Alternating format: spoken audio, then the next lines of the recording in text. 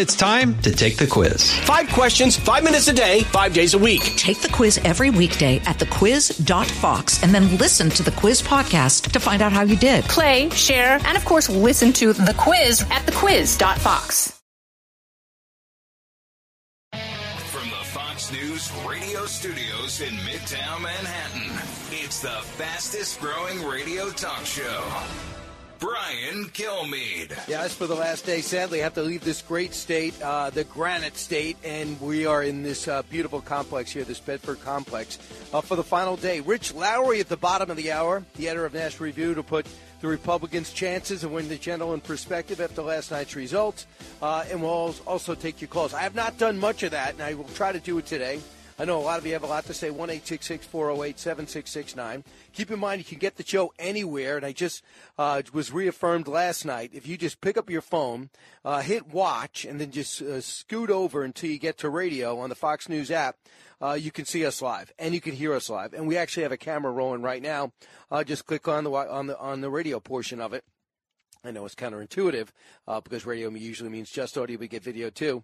And then you click for the Brian Kilmeade Show, and then you're set. So let's get to the big three. Now with the stories you need to know, it's Brian's Big Three. Number 3. What we had last night were multinational strikes conducted by the United States and the United Kingdom, and these strikes were very specific to target capabilities that the Houthis have been using to conduct attacks. Middle East on fire. U.S. hits enemies in Yemen and Iraq. And we finally see our Secretary of Defense zooming in from his house as pressure builds on the IDF to finish off Hamas in Gaza.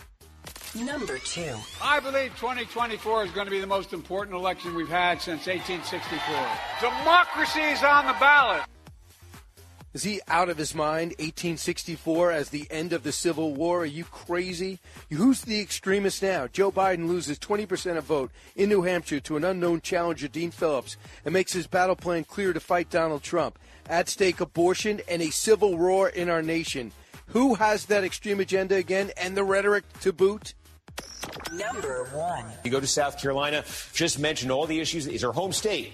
But the issues based on those demographics that Haley's going to have in South Carolina are profound. Trump got about a third of the vote in South Carolina in 2016. He swept all 50 delegates. He absolutely could do the same based on what we're seeing right now. Right now, Trump beats Haley 54-43. The results are in. Trump by 11. Now it's up to 12. And Nikki Haley says, I survived and will go on. We're going to look at the numbers. So the GOP, the overall delegate count 5 days after Iowa is 31-16 Trump over Haley. This was pretty convincing, though. New Hampshire Secretary of State, you can no longer say, well, Republicans are impassionate. 322,000-plus turnout. That's considered an excellent turnout by any standard in any primary in any cycle. Now, keep in mind, what is next? Nevada on the 8th. Trump runs alone. Then he is going to personally go to Arizona after. That's a smart move. He is no doubt about it. Trump is ticked off that Haley hasn't bowed out. He wants to think nationally. He wants to stop spending money. He knows he's got to go back and forth to court. South Carolina is the next contested primary. It'll be on the 24th of Saturday. And right now, Trump has 13 endorsements, including the governor and 2 sitting senators over Haley, who was once governor there. He says it doesn't bother her. She said because she was a disruptor. For Ronna McDaniel, she says, Nikki, great job, but you're finished. Cut 17. I'm looking at the math and the path going forward, and I don't see it for Nikki Haley. I think she's run a great campaign, but I do think there is a message that's coming out from the voters, which is very clear. We need to unite around our eventual nominee, which is going to be Donald Trump, and we need to make sure we beat Joe Biden. It is 10 months away till the November election, and we can't wait any longer to put our foot on the gas, to beat the worst president, to beat a president that's kept our borders open, allowed fentanyl to pour through, allowed inflation to go rampant. He is hurting the American people, and we need to do everything we can to unite so that we can defeat him. What else can I tell you about the numbers and the results? So that's the establishment speaking, say it should end. And traditionally, it does end. If you don't have the money usually stops you from going on. And is there a place where you can win? So far, there isn't. The strongest bet profiles, the profile of a state, would be New Hampshire. Now, what exactly did the voters tell Fox News pollsters who were standing outside? Now, I will give you an idea. Trump runs up the score with conservatives, rural voters in New Hampshire, as Nikki outpaces Trump by double digits among moderates and unaffiliated. What was told to me by the governor of this state, Brian, don't get it wrong. Unaffiliated doesn't mean they're not Republicans. It means they don't want people to know. So that's different from independents. So that's always important. Voter analysis, Trump's biggest strengths, MAGA supporters, 87%, 68% of conservatives. No college degrees, 64%, rural voters, 57%. Those are strengths for Trump. Unaffiliated, 62-36 for Haley. For just over half the unaffiliated voters, they consider themselves Republicans. The remainder generally identify as independents. Trump easily outpaced Haley among registered Republicans, plus 42. And we do know this. On foreign policy, which matters as much to me as anything, it is the third most important thing here. The number one issue, immigration. 41% say that's their number one issue. That's over the economy by 10 at 31. And as I mentioned, foreign policy by 8. For Republicans, only 5% could really care about abortion. So what are the other channels saying? First off, I want you to hear from Nikki Haley. She is not pulling up the gas. Cut 2. I want to congratulate Donald Trump on his victory tonight. He earned it, and I want to acknowledge that. Now, you've all heard the chatter among the political class. They're falling all over themselves, saying this race is over. Well, I have news for all of them. New Hampshire is first in the nation. It is not the last in the nation. And she has some supporters there. They were there live. The President of the United States, in hearing that, was pretty angry. Cut 7. I have to tell you, it was very interesting because I said, wow, what a great victory. But then somebody ran up to the stage all dressed up nicely when it was at 7. But now I just walked up and it's at 14. But she ran up when it was 7. And, you know, we have to do what's good for our party.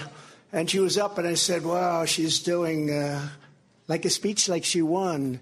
She didn't win. She lost. And, you know, last week we had a little bit of a problem. And if you remember, Ron was very upset because she ran up and she pretended she won Iowa. And I looked around. I said, didn't she come in third? Yeah, she came in third.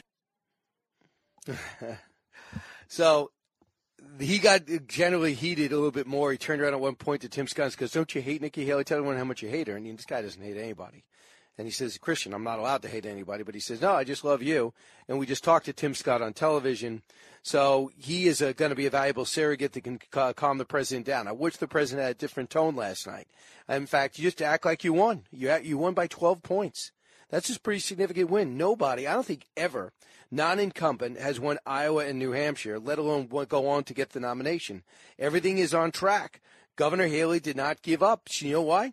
She, to me, is a strong candidate. It's a strong fight. You know, I've Mark Thiessen coming up a little bit later, and Mark said, well, Brian, this is exactly like Pat Buchanan gave a huge run at George H.W. Bush. The main difference is Pat Buchanan was extreme conservative. I'm not saying it's bad or good, but this is not an extreme conservative running way to the right or way to the left of a current president like Bernie Sanders did on the traditional Democrats. This is somebody that's conservative, that used to work for the guy that she's competing against. So the MAGA world loved her, but I don't know if they'll ever find her again after this because Trump still looks at her as disloyal. We'll see what it means if she wants to think of a long-term future. So here are the analysts going out of their way to make sure that they know that Donald Trump's got some weaknesses still. Cut 12. He's mad. He's angry. That was not a celebratory Trump. He's angry that Nikki Haley is still in the race. I do think that he looks weak. Basically, there's a woman that says, I want to get you, I want to debate with you, and he looks weak running from one person. Nikki Haley beat Donald Trump among independents by something like 40 percentage points. That is not a good sign for a former president of the United States. This is a very bad night for Donald Trump, looking at the pattern. It's not a bad night for Donald Trump. Are you out insane? He just won After 4 years out, 91 charges, 4 indictments, 3 civil suits, the controversy over January 6th, all this stuff going on, and he's picking the first 2 contests in double figures, one historically, and this one pretty significantly, over 50%. And people say, well, he doesn't get everybody. Well, it's because it's a bunch of good candidates in this race, and now there's another strong one. For David Axelrod, he does not see a way forward either, like Ronna McDaniel, only he doesn't have a horse in this race. For Nikki Haley, cut 15. The fact is, when you set out to win a primary and you don't win it, it's hard to spin it into a victory, and you can't keep doing it. In Iowa, she was going to finish second. She finished third. In New Hampshire, she was going to win. And tonight, we'll see how the final numbers come in. It seems to be widening a little bit. I really question, I question whether she really ultimately wants to go forward to South Carolina and put her popularity to a test in her home state. And I'm wondering whether her supporters and her financiers, her donors, are going to want to do that too. I think the handwriting's on the wall. I think if you asked me before if she lost by 12, would she continue? I would say 70-30, she's done. Now I think that there's, especially talking to Chris Sununu, and even though he seemed pretty angry, he's such an upbeat guy, he seemed pretty angry, and he's still firmly in her court, doesn't think Donald Trump can win. I do think that she's fighting up into South Carolina. I think that she looks at the last poll that we have is October, and she thinks to herself, I know I can narrow the gap despite not having people like Tim Scott in my corner. We'll see. She gets to go home. She's not going to Nevada, I don't think, even though she has a primary there, but no delegates at stake. So you listen to the Brian Kilmeade Show. It's over here in New Hampshire, the site of the nation's first primary, and it looks like there'll be more. Don't move.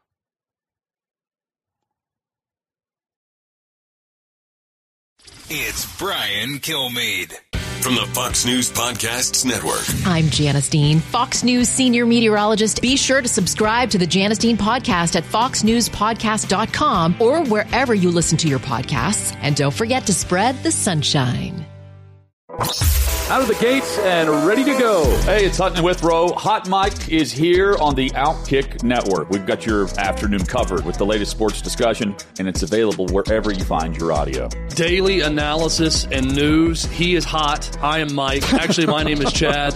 His name is Jonathan, but you get the picture. We're going to bring it every single day. Whatever you want to call us, we'll respond to. We just want you to respond to what we're dishing out every day. And while you're here, we hope you subscribe to the podcast, like, subscribe, and share.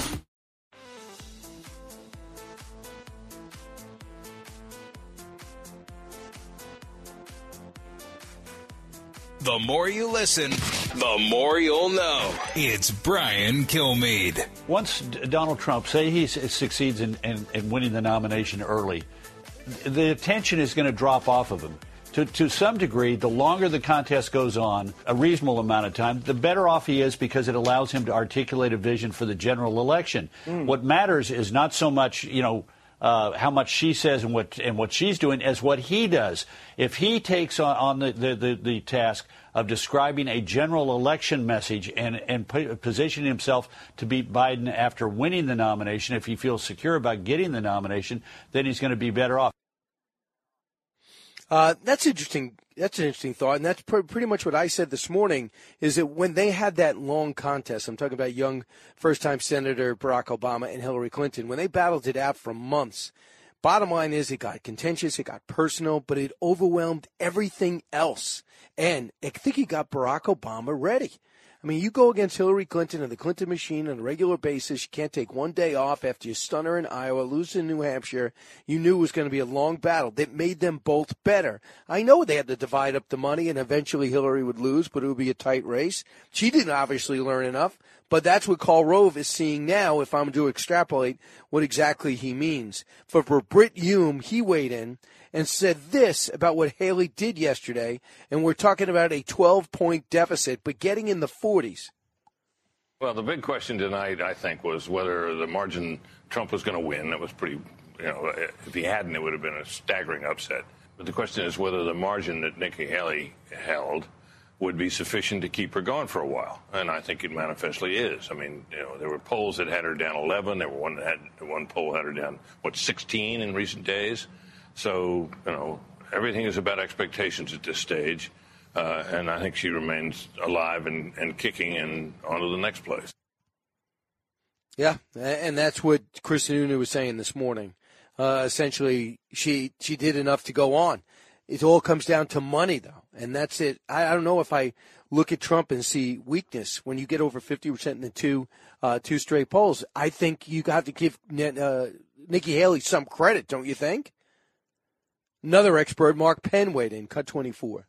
First, I was amazed that there's now a Donald Trump who will share the podium with his former opponents. That is, as you say, a new Donald Trump out there. No question. Look, when I look at these numbers, he has consolidated his opponents except one, Nikki Haley. He's on the way to winning this nomination, but she is holding the critical swing vote in the election. If he doesn't reconcile with her, it will be a fission the Democrats will be able to exploit in the election with their key issues on abortion, on climate change, and in those suburbs. So he's still got a big job ahead of him. It's not over yet. He isn't. So, meanwhile, where was President Biden yesterday? Well, President Biden was out speaking with Kamala Harris, making a Virginia appearance, a state they got to be worried about after the performance of Glenn Youngkin and how popular he remains. It was once a leaning blue state. But he was interrupted 11 times yesterday in making a speech, and he blamed MAGA Republicans, but he shouldn't because they had nothing to do with them. It was about his foreign policy. It was about Gaza. It was about his support for Israel, and they are everywhere. And guess what? When you talk about a divided or fractured Republican Party, you have to take into account how fractured Joe Biden's party is. A lot of them don't agree with his foreign policy at all. You have a huge pro-Palestinian base who are probably motivated by cash, who are harassing their own president. I mean, Donald Trump couldn't care less. He'll have security. He'll toss him out in a second. But listen to Joe Biden try to do a rally. The guy never speaks, never does interviews. But here he is yesterday, Cut 27. I believe 2024 is going to be the most important election we've had since 1864. I mean it. And the reasons are clear. Democracy is on the ballot. Freedom is on the ballot. Like the freedom to choose, the freedom to vote, the freedom to love who you want, the freedom to go to work, go to school, go to your house of worship without fear of being gunned down by a weapon of war. Okay. So if you do not vote for him, you will be shot. And today is like the last year of the Civil War in our country, which I guess will be finished. We'll go back to the shooting and killing if you elect Donald Trump. I mean, you talk about explosive rhetoric. Isn't that the definition of explosive rhetoric? Irresponsible thoughts. Freedom and democracy is on the line. He's referring to Hitler 3 weeks ago, and now 1864. You know what happened in 1861. And, of course, the assassination of Abraham Lincoln in 1865. You talk about a fractured country. We were literally broken in half, killing each other, and wouldn't stop until over 600,000 people are dead. And he thought, or his speechwriters believed, that making that reference moves our country forward or helps his cause, scare people to elect an incompetent 81-year-old whose instincts are terrible, whose policies are worse. And that's how you want to run? So good luck with that. I mean, Donald Trump, for all his negativity, he does say this country's over if we don't begin. I think that's a lot. That's saying we're heading in a bad place. President Biden's vision is terrible. But he didn't say we're going to head to a civil war with it. But I guess he's going to get a pass. We're going to get more of that, too. Also, the Middle East is exploding. Our Secretary of Defense has got some type of mystery illness that keeps him at home on Zoom. Are you comfortable with our Secretary of Defense working from Zoom? I'm not. Rich Lowry next.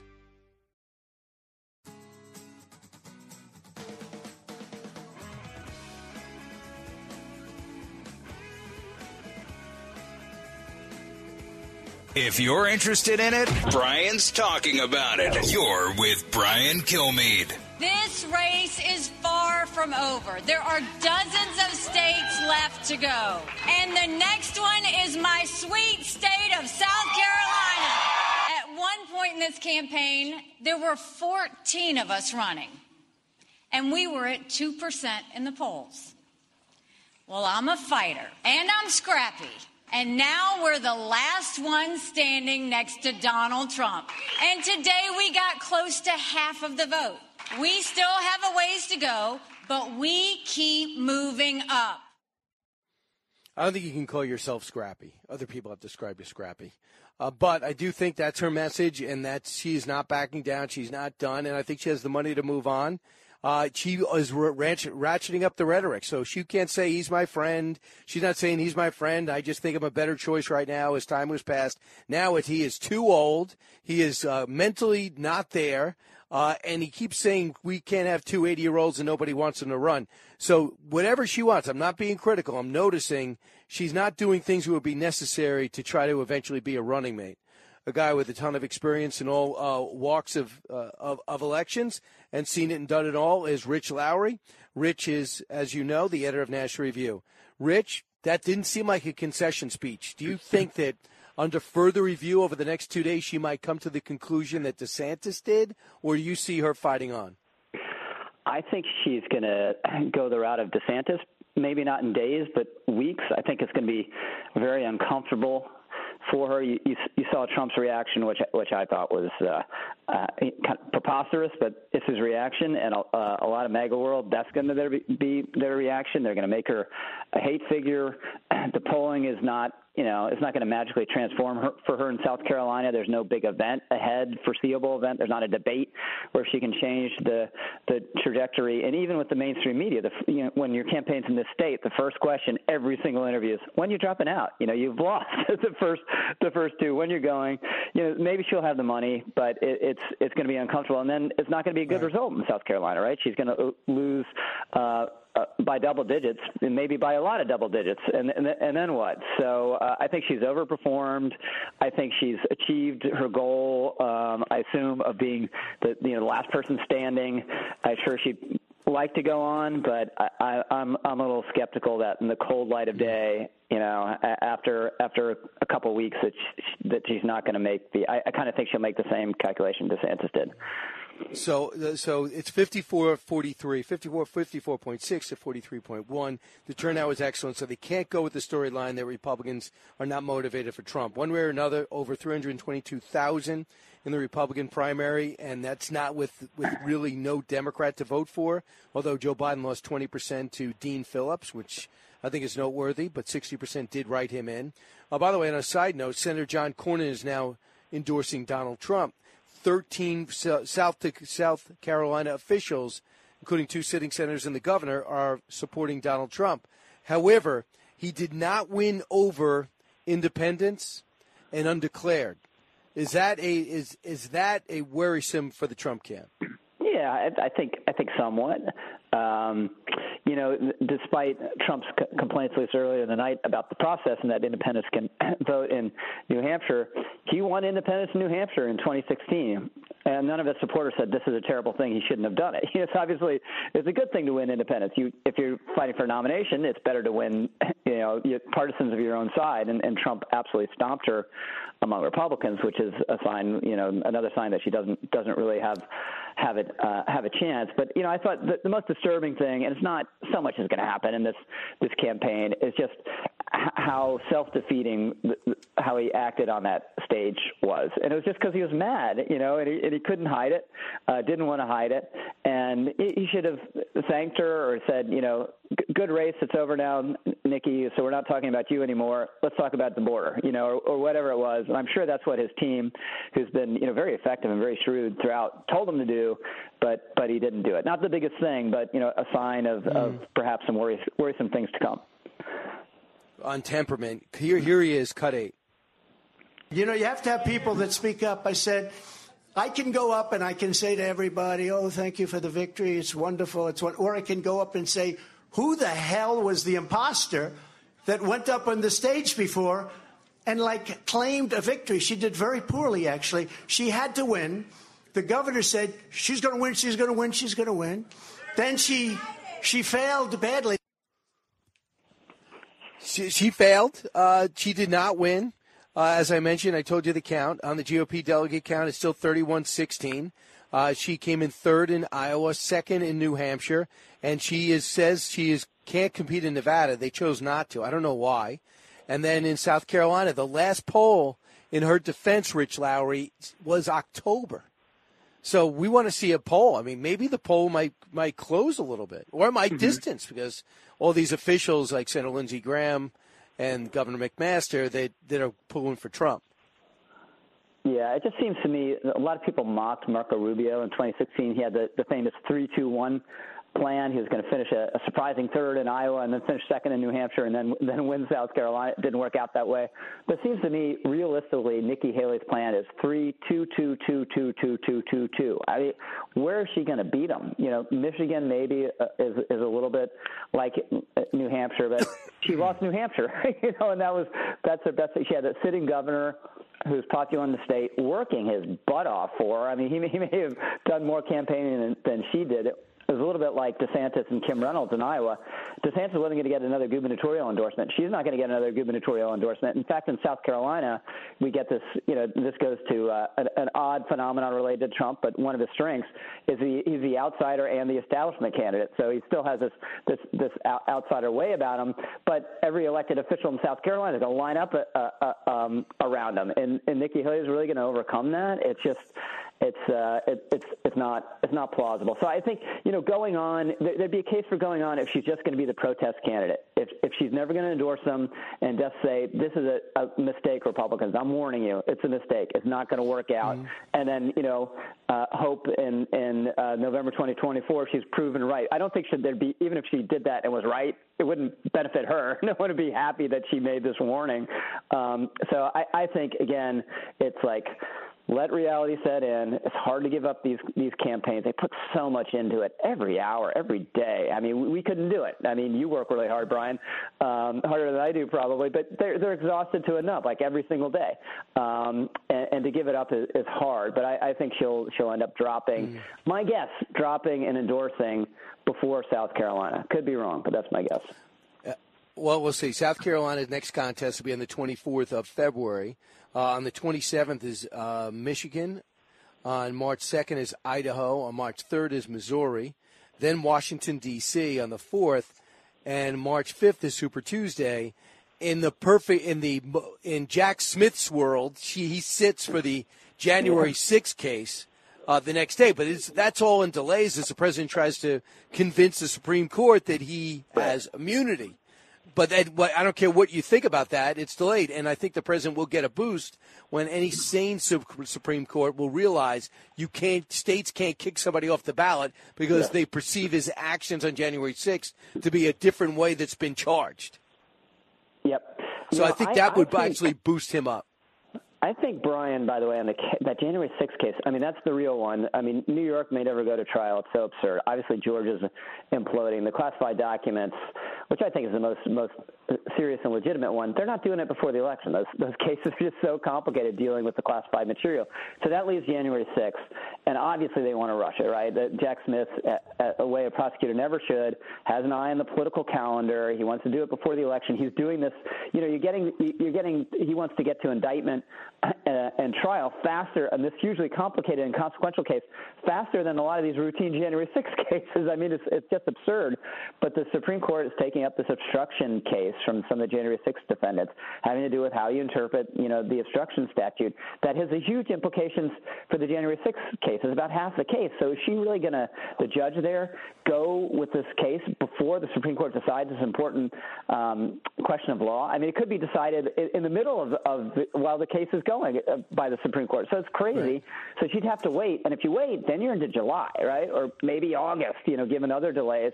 And you're really going to do it like into October in a presidential election? I know they're brazen, but even that might be too brazen for them. So it wouldn't shock me if Trump can tiptoe through the raindrops here and not have any of these trials happen before November. Right, and that would be it would be fascinating to see an honest election. And then he gets in there, pardons himself, and the Georgia case implodes with scandal, which probably you have to wonder why they waited They pretend as if they didn't convene with Jack Smith, but we all heard they did. And now we know they're working with the White House, so they can no longer deny it. So what is Joe Biden doing through all this? After all, he doesn't want to go to New Hampshire. It's too white, evidently. So here is Joe Biden's message on the stump yesterday. Cut 27. I believe 2024 is going to be the most important election we've had since 1864. I mean it. And the reasons are clear. Democracy is on the ballot. Freedom is on the ballot. Like the freedom to choose, the freedom to vote, the freedom to love who you want, the freedom to go to work, go to school, go to your house of worship without fear of being gunned down by a weapon of war. All right, so it's 1864, and you think Trump is being incendiary? I know that my audience heard me do this 20 minutes ago, but I want to play it for you. That's the last gasp of the Confederacy. 1864. Our president would be assassinated the next year after winning re-election. And we know that the country was fractured at the time with only the North voting, and he was going against General McClellan. What kind of irresponsible speechwriter does he have? Yeah, it's the same thing he did when he was inveighing against the Georgia election law, which was supposedly going to end democracy. That was another end of democracy, and the law stand, and somehow democracy is still here, especially in Georgia, where it's incredibly robust, because everyone's registered and everyone can vote easily, but in a secure way. So, yeah, this is the message. It's a partisan message. Do they sincerely hate and fear Trump? Yeah, they do. But if Joe Biden thought the stakes were that high, the first thing he would have done is say, I'm stepping down, and Kamala Harris can't be the nominee, and I'm endorsing whoever, X, Gavin Newsom or whoever that he thinks would be a stronger candidate or be a stronger candidate than him for the good of the system, right? If the stakes are that high. He'd immediately close the border, because this is, if Trump wins, that's going to be a huge reason why. Just to reinstate all the Trump policies. But they don't really think it's existential. So all these other priorities, Joe Biden's personal ambition, the ideological goal of having a de facto open borders in many ways, all that plays. So it's ultimately a partisan argument. All right, lastly, I don't know where you stand. I really don't. But when it comes to foreign policy, it's interesting where the Republicans stand. This on foreign policy, which ranks fourth. 50% of Republican primary voters say the U.S. should play less active role in solving the world's problems. And if you're one of that 50%, 68% of those voters voted for Trump. Just 25% went to Haley. She has a different view. So do I. What about aid to Israel? 64% of Republican primary voters in New Hampshire favor continuing it. And of those, 54% of them voted for Trump, compared to 40% of them voted for Haley. On Ukraine, New Hampshire Republicans are split. 49% of New Hampshire Republicans favor aid to Ukraine. Among those, 63% went for Haley, 31% for Trump. There's a push, and Trump is behind it or is not pushing back enough on it to forget about Ukraine, pull back on Israel, don't worry much about Taiwan. I worry about that. Do you? Yeah, I do, and I think it's a delayed reaction still to the Iraq war. And if you want to say that was a debacle, we shouldn't have done it, and we shouldn't do anything like that again, that's an entirely reasonable, maybe correct view. But then to go. So what we shouldn't do is like fund someone else who's fighting an enemy of ours, in a pretty effective way, and it's not costing us anything except for some money. I think that's absurd. And the problem is, if we pull back from, we might not like our international commitments, but we're not going to like it when China or someone else fills the gap. Thank you.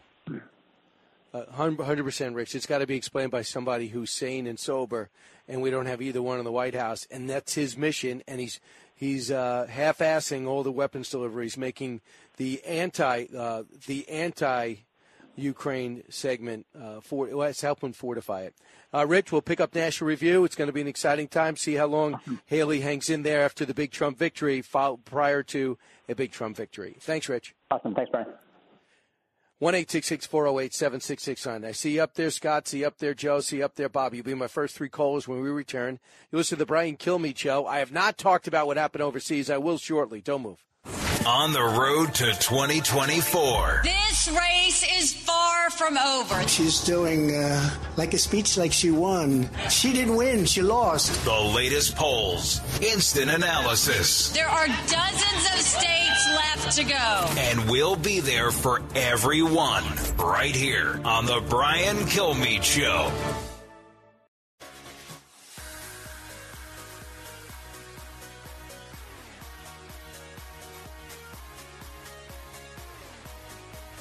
Radio that makes you think. This is the Brian Kilmeade Show. New Hampshire. The president said a double-digit win in New Hampshire, and you delivered a double-digit win for President Trump. But I'm going to invite you to my home state starting tomorrow, where this election is over. It is time for the Republican Party to coalesce around our nominee and the next president of the United States, Donald Trump. Let's get that party started tonight. And Tim Scott over the top last night, and has been over the top since he joined the Trump camp. He says that I just talked to him, and he just says behind the scenes, Donald Trump was even madder than he was in front of the camera. And so, he was disappointed. I just think the president's got to learn to deal better with disappointment. This after a double-digit 12-point win over Nikki Haley, who's a formidable foe. Scott, you're listening in the Villages in Florida. Hey, Scott. Yes, sir. Good morning. Yeah, I saw Mark Thiessen on Fox and Friends this morning, and he was talking about 64% of the independent went to Nikki Haley, and that leaves 36% to Donald Trump. And then he also said that's 36% of independents that won't vote for Donald Trump. Well, they're going to go somewhere once Nikki Haley's out of the race. And so the idea that Trump won't pick up some of them is just not true. And it certainly doesn't mean that Joe Biden's going to get those 36% of independents. Thank you, Brian. Yeah, there was a poll last week that said there was a pretty large percentage of people who, if they don't vote for Haley, wouldn't vote for Trump. It didn't say they were going to vote for Biden, so that's interesting. But this is what Trump's got to do. You got to go to school on things you didn't get, and that is independents, undecideds. And there's nothing wrong with that. You can't have everybody. Bob in Naples. Hey, Bob. Yes, Bob, sir. You're on. He made the point that Chris Sununu was saying that 30% of Nikki voters wouldn't vote for Trump. 37% of the Trump people said they wouldn't vote for Nikki. So that's a wash. The important thing is, however, that she only beats Biden in one poll, whereas Trump beats him in every poll. And the only reason that she's as strong as she is because nobody's laid a hand on her. John Glenn was a good friend of mine, and we used to fly back, and we served in Congress together from Ohio. And I remember when John Glenn was beating Ronald Reagan in the polls. Well, Once you get in there, it gets totally – once they take her apart, here's the final point for Governor Sununu. Nobody can lead a landslide in America. Yeah, they were too divided. Good point. Thanks, Bob. I wonder what Bob did. From high atop Fox News headquarters in New York City, always seeking solutions, never sowing division. And it was a great primary, Brian especially I think Kilmeade. of Donald Trump. And according to Nikki Haley, she had a great primary, too. We're going to go inside those numbers. Trump wins by about 12. I got a great guest, two great guests this hour. Byron York standing by, and Senator Tommy Tuberville, U.S. Armed Services Committee.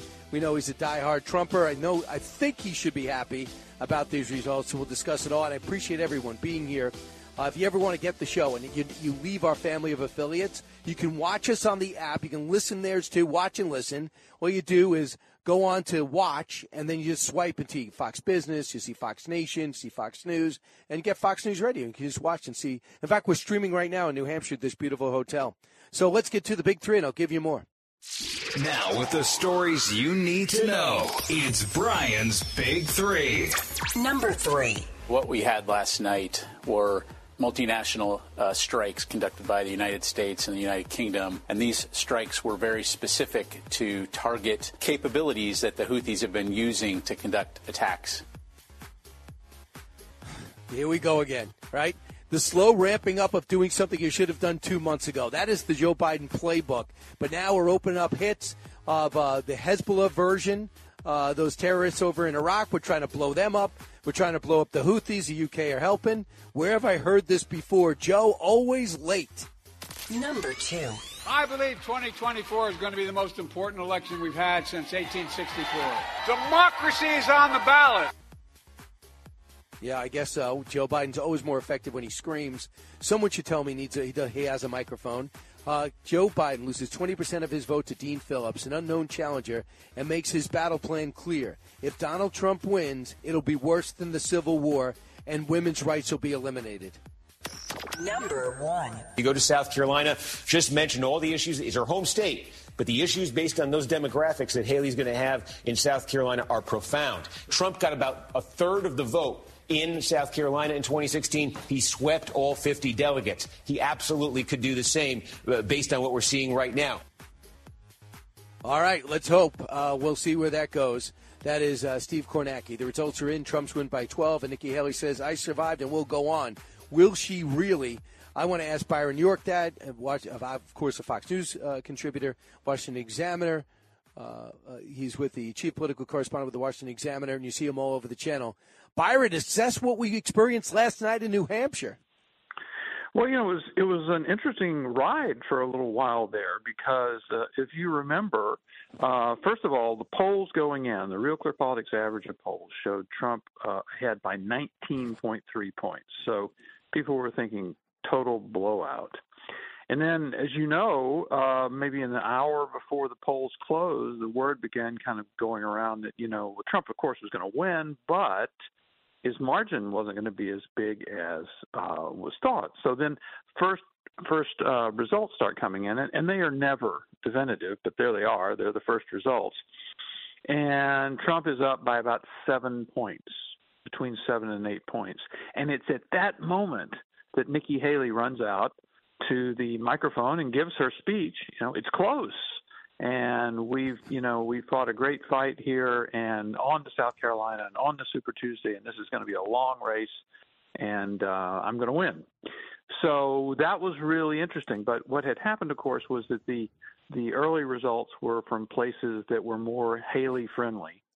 And the later results, more from rural areas and small towns, were more Trump-friendly. So his lead began to grow after Haley's speech. So by the time he comes out, about an hour after Haley, his lead is growing, and he's really mad at Haley for going out quickly and kind of claiming a semi-victory. In the end, it looks like, as we speak, Trump's lead is about 11.4 points.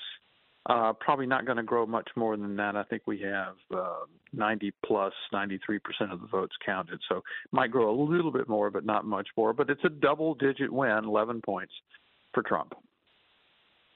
So here is Nikki Haley showing not only is she not quitting, but she's not looking to make amends. Cut 6. Most Americans do not want a rematch between Biden and Trump. The first party to retire its 80-year-old candidate is going to be the party that wins this election. And I think it should be the Republicans that win this election. That's not going to get you on the ticket.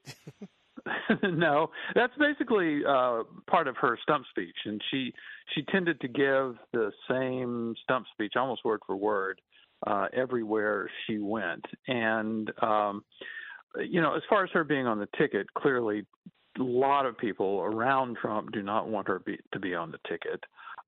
Trump it seemed like she really got under his skin last night. I think you noticed when he came out and finally gave a speech, he was clearly angry that Haley had gotten the first word of the evening and acted like it was a win when in fact Trump won, and Trump won big. As far as her ultimately being on the ticket, I will say Trump is one of the most transactional human beings on the planet, and he can. So you think it could do happen? Business. Oh, of course, anything could happen. My guess is no, it won't happen, but it could. Right. I want you to hear a little. So for people that didn't see it last night or listen to it, listen to how ticked off Donald Trump gradually got in Nashua. Cut 9. But I felt I should do this because I find in life you can't let people get away with bullshit, okay? You can't. You just can't do that. And when I watched her in the fancy dress that probably wasn't so fancy come up, I said, what's she doing? We won.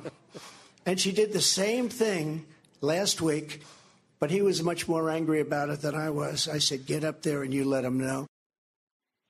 And what he's talking about is Ron DeSantis when Nikki Haley said, I won, or I achieved my goals, indicating that she came in second. Ron DeSantis goes, no, I came in second.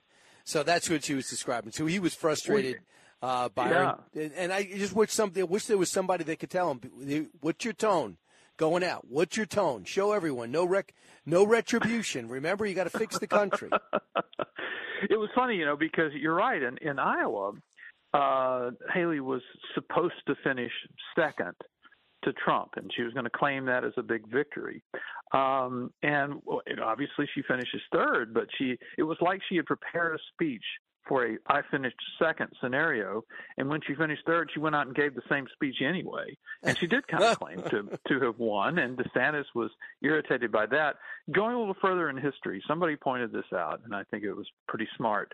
Way back in 1992, Bill Clinton was running for president, and he had really blown the Iowa caucuses, not done well.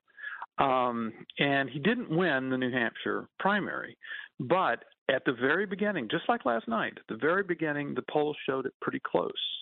And he ran out and immediately declared himself the comeback kid. And that stuck, and everybody started using the phrase comeback kid. But what happened is, as the night went on, the votes got tallied, and the actual winner of the primary, who was a Massachusetts senator named Paul Tsongas, he won by a bunch of points. But Clinton had made use of that moment to call himself the comeback kid. Very interesting. So what about the other? So first off, are you surprised that Nikki Haley is going to move on and fight for 5 weeks until South Carolina, where we have not seen a poll that I saw since October? She's trailing by 30 there, and she lost a lot of politicians. Is she going to last 5 weeks? No, well, I don't know. You said, are you surprised she's going to go on for 5 weeks? Well, we don't know what she's going to do, because basically they all say that. They come out and they say, our race is just beginning. We're going to the next state. In this case, it's South Carolina, and then on to Super Tuesday, and we're going to go. And, then they get a night's sleep and they think about it and they talk to people and then they withdraw. So is she going to stay in for the duration of the race like she says she is? I don't know. Maybe she will, because maybe there'll be some donors who want her to keep up her attacks on Trump.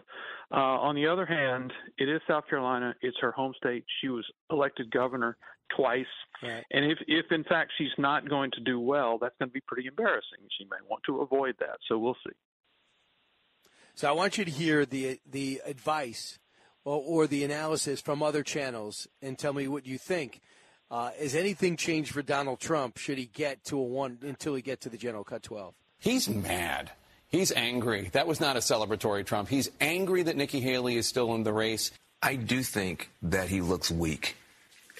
Basically, there's a woman that says, I want to get you, I want to debate with you, and he looks weak running from one person. Nikki Haley beat Donald Trump among independents by something like 40 percentage points. That is not a good sign for a former president of the United States. This is a very bad night for Donald Trump, looking at the pattern. Is it really a bad night for Donald Trump? No, it wasn't. It wasn't. You can always point out some group in which your candidate did well. So, well, among independents, Nikki Haley won big, or, Trump won huge last night among Republicans. But, of course, there were more than just Republicans voting in the Republican primary. So the fact is, you count all the votes, Trump is up by double digits. So it was a solid win for him. So the question is, what comes next? South Carolina does appear to be even better for Trump than New Hampshire. New Hampshire was probably Haley's really best chance to do really well. And we'll see. Maybe the South Carolina primary, it's kind of a weird schedule, is not until February the 24th. I mean, a month from now. And is there going to be a month of, full tilt campaigning between now and then? I have no idea how it's actually going to work out. But Byron York with Trump us. seems to be in very strong position.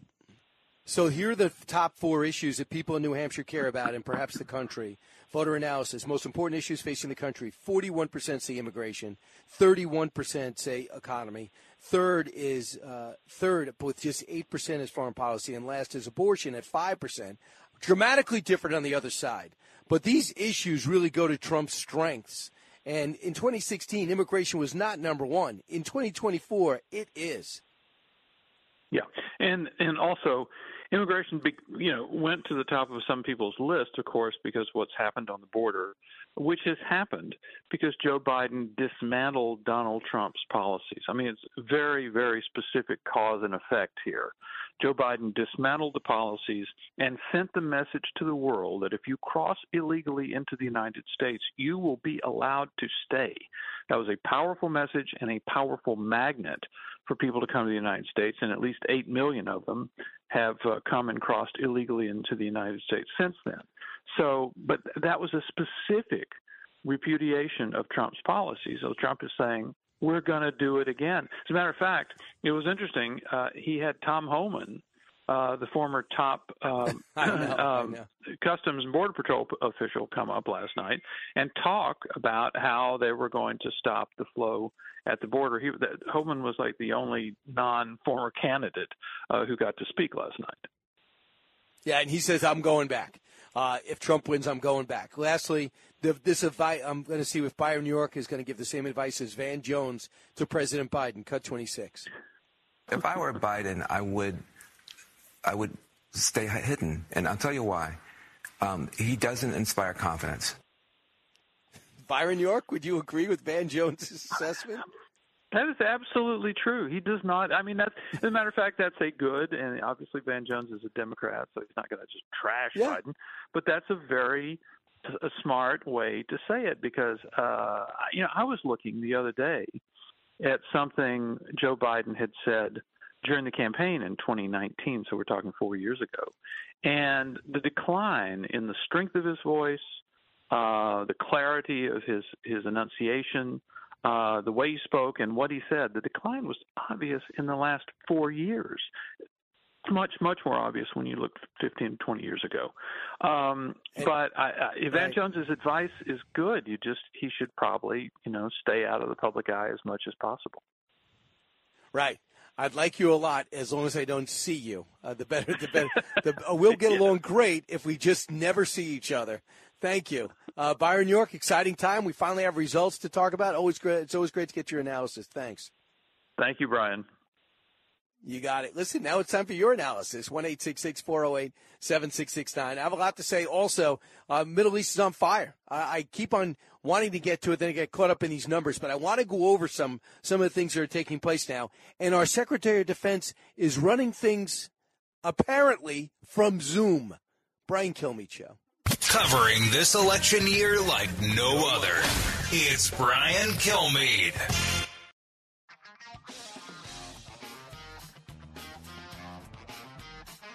The fastest 3 hours in radio. You're with Brian Kilmeade. And one more thing, Jake. I heard him say that people are flooding in from mental institutions across the border. I asked Trump's campaign for evidence of this claim, which he says at pretty much every rally. Find me some source, anything to suggest that foreign countries are emptying their mental institutions, as he's claiming, to send people across the border as migrants. His own campaign could not find a single shred of evidence. What an ass. This guy, what a jerk. Daniel Dale, fact-checking the president. Tell me any criminals? How many criminals have been coming from Venezuelan prisons in Cuba and around the world? Do you think these are all Boy Scouts coming through? Then you're fact-checking the president? Joe, you're in Long Island. Hey, Joe. Hey, Brian, good morning. You got me? Got you. Brian? What's on your mind? Oh, listen, I loved your coverage up there in New Hampshire. I enjoyed it so much. The Fox Couch, it was great. Haley's hurting the Republican Party at this point, and America doesn't need on-the-job training. America needs Trump. We are dying out here. I wanted to talk about Chris Sununu because I've been watching him. I didn't know anything about him. I heard this mystique about the Sununus up there. He's embarrassed himself because he lost his hometown. I lost my train of thought. He lost his hometown by 70% in Salem, New Hampshire. 70% to 30 he lost. And you're there for 100 years, your name. He called Trump a weak candidate to you this morning. Trump got 76 million record votes last time. That's a lot. That's probably not all Republicans. And, she was tone deaf on the couch, Haley, with you. She called you, insulted you guys. You're on the couch and you insulted people. She showed her true colors. She's a used car salesman, Brian. That's what she is. Now, well, look, Joe, the blaming the media thing is not new, but it was surprising coming from her, being that what was happening at the same time. Donald Trump put on Truth Social that Fox has become the Bird Brain Network, which was his nickname for her. And at the same time, DeSantis was talking to Axios, saying the media iced him out and wouldn't call Trump out. So everybody's unhappy. She was nasty, Brian, last night. She was nasty calling him a loser. And he just got lost by 12%. She got a butt kicked, and she came out nasty. Right. You know what, Joe, the thing is, I think there might be something to the Obama-Hillary Clinton fight that made Obama a better candidate. I don't think it's necessarily bad for Trump to fight it out a little bit more. If she wants to do it and burn through money, I just don't know anybody who sees a passage for the nomination for her. But I don't have anything negative to say about her. I don't. She's trying to win. She's got a really good resume. I think she's worked extremely hard. When you come out and you want to blame Fox for things that are ridiculous, John Kerry blames Fox, the president blames Fox. Now you have DeSantis, Trump, and Haley blaming Fox. We have to be doing something right. A lot of people are watching and notice what we're saying. So that's always good news.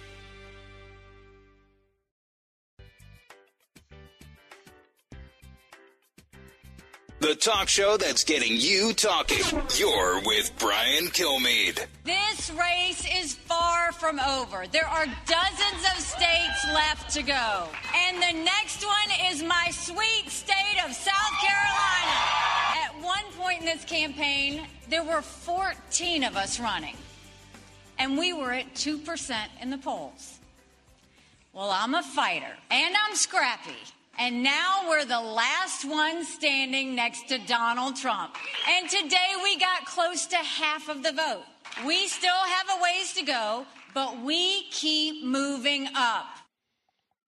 And that is how Nikki Haley interpreted the results yesterday. She lost 54-43. It's still somewhat in flux. We don't have 100% of the vote in. It's between 11 and 12 points. And the delegate count is 31-16. There will not be another contested race until February 24th. The next one is the 8th, but she is not in it. She's not in the Nevada caucus. And the big day, another big day is on the 27th. Right after that of February in Michigan, March 2nd. There's an Idaho caucus, and in Missouri, March 3rd. Washington, D.C., March 4th.